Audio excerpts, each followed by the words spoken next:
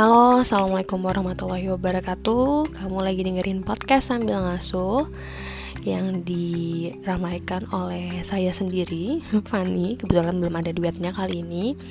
Well, teman-teman, gue mau lanjutin sekarang episode terbaru dengan tema menata raga, atau gue akan highlight tentang physical well-being.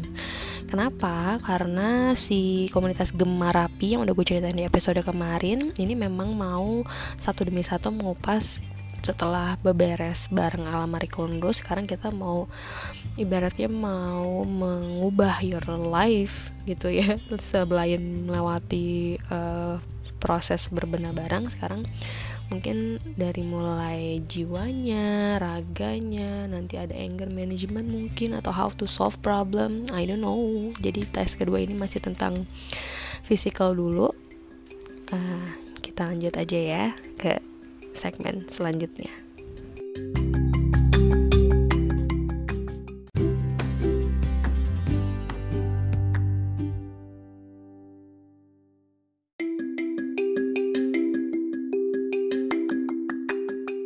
Ya, jadi si physical well-being yang tadi gue udah sebut di awal ini, ternyata menurut teman-teman dari Gemar Rapi itu ada 3 poin utamanya yang udah disebut. Kalau kita udah mencapai kondisi physical well-being, itu kita akan nyaman, sehat, dan juga bahagia gitu. Dan itu bisa terwujud kalau kita keeping up with these 3 things. Yang pertama, food and nutrition.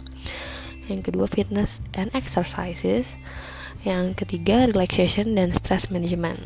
Tapi untuk yang stress management itu akan dibahas di topik yang episode yang lain, karena memang belum sampai situ nih tesnya.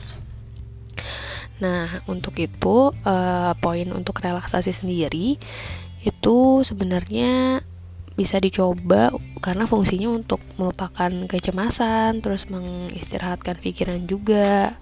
Buat orang-orang yang tinggal di kota besar dengan aktivitas yang beragam, ini sebetulnya sih mungkin bisa jadi salah satu penyeimbang ya untuk kegiatan sama jiwa dan raga juga. Nah, itu bisa diwujudkan. Relaksasi itu ada beberapa tipe nih, mulai dari relaksasi otot, relaksasi indera, terus ada juga relaksasi yang menggunakan hipnosa. Bisa juga melalui olahraga, yoga, dan meditasi. Meditasi ini juga kayaknya gue sempet mau cari-cari tahu juga sih itu. Nah, di akhir lecture si materinya Gemar Rapi ngasih contoh untuk tantangan micro habit. Nah, gue udah pernah bilang nih di episode kemarin, kalau micro habit itu minimal harus 21 hari berjalan non-stop kan, baru bisa dibilang sebagai habit. Misalnya, contohnya kita bisa bikin habit sebelum tidur dengan cara offin semua alat elektronik sebelum tidur 10-20 menit. Terus habis itu juga bisa juga untuk nutrisinya, kita pagi-pagi perbanyak minum air putih sama buah, dan juga siapin bekal botol minum untuk sehari full.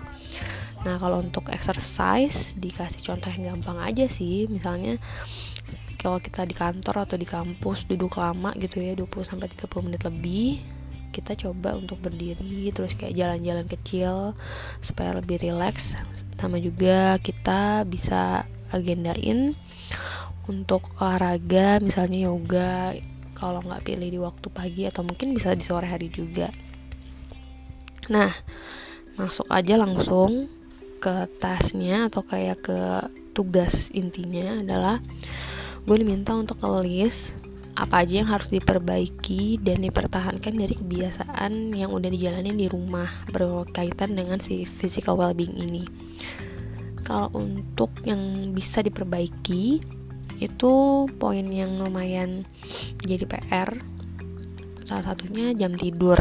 Jadi jam tidur, gue emang sering banget bangun siang, tidur malamnya malam banget. Dan pengaruh juga sebenarnya ke si Gita ya, jadi dia memang cenderung ngikutin jam tidur gue, jadi tidurnya juga malam, terus bangunnya juga gak sepagi yang seharusnya.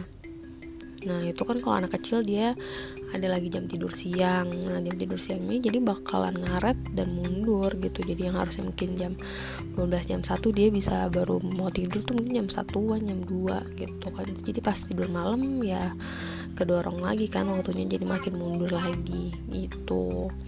PR banget sih, apalagi bentar lagi mungkin ya dalam 2 tahunan ini mau sekolah. Jadi kan sekolah harus pagi tuh bangunnya gitu. Jadi menurut jawaban gue di tugas adalah yang diperbaiki jam tidur keluarga. Terus yang kedua nutrisi yang dimakan sehari-hari. Itu sebetulnya di rumah selalu ada makanan rumahan ya yang dimasak sama bibi atau sama orang rumah. Cuman gue dan Dono dan suami tuh emang seneng banget jajan kan. Somehow itu emang pasti ngefek ke si Gita juga. Dia juga menjadi lebih seneng jajan dan yang lain gitu. Penyebab utamanya mungkin karena gue nggak masak juga ya, jadi keinginan untuk jajan itu emang jadi lebih besar sih. Nah yang terakhir yang bisa diperbaiki juga sebetulnya adalah olahraga. Nah olahraga bersama ini kalau misalnya kita lagi nemenin si kita berenang sih lumayan happy ya, bisa sambil main air sambil berenang gitu. Cuman kan nggak bisa dihitung sebagai olahraga yang full, apalagi buat kita orang dewasa. Jadi pengen untuk mengagendakan spesial waktunya untuk olahraga gitu. Nah kalau yang poin kedua sama nih, disuruh bikin tantangan micro habit 21 hari. Sebetulnya kayaknya yang tadi dicontohin sama tim Gemar Api itu udah bagus, sampel untuk yang kayak tadi ngatur sebelum tidur, makanan, dan juga exercise.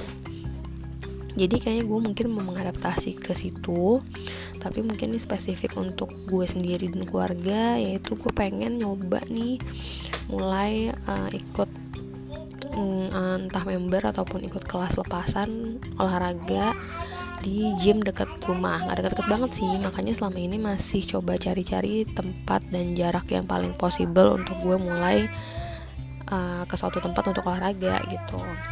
Nah yang kedua pengen juga ya tadi ngerutinin jam tidur, dan sebelum tidur memang coba di offin untuk ya kayak semua TV dan lain-lain alat elektronik itu kita coba matiin, jadi biar lebih berkualitas tidurnya. Sama ya pengen yang tadi nyoba cari variasi makanan, walaupun misalnya bukan gue yang masak, gue akan coba susun menu. Nah si susun menu itu mungkin dalam 21 hari bisa buat referensi ke bibi yang masak di rumah gitu. Terus sama belajar meditasi itu yang tadi dari materi itu nampak menarik ya, karena meditasi sendiri pas gue dulu rutin yoga di Bandung, Teh Bintang yang ngajar yoga aku tuh sedikit-sedikit mencontohkan how to meditate kan. Cuman karena sekarang belum ketemu lagi sama orang yang bisa ngajarin in person untuk meditasi, jadi kayaknya pengen coba mungkin pertama by YouTube dulu, habis itu cari pengajar yoga atau temen yang bisa yoga untuk ngasih tahu cara belajar yang simpelnya kayak apa gitu. Mungkin gitu dulu aja untuk jawaban task kedua physical well-being-nya. Really looking forward buat materi yang menata aspek kehidupan lanjutan dari Gemar Api. Buat teman-teman yang mau juga cek beberapa insight dari Gemar Api bisa dibuka di Instagramnya mereka ya. Feel free buat teman-teman yang mau sharing juga. Memang sih belum gue up di Instagram nih tentang tugas-tugas ini, tapi nanti kalau udah please drop comments or anything ya di sana. Thank you, sampai ketemu lagi ya.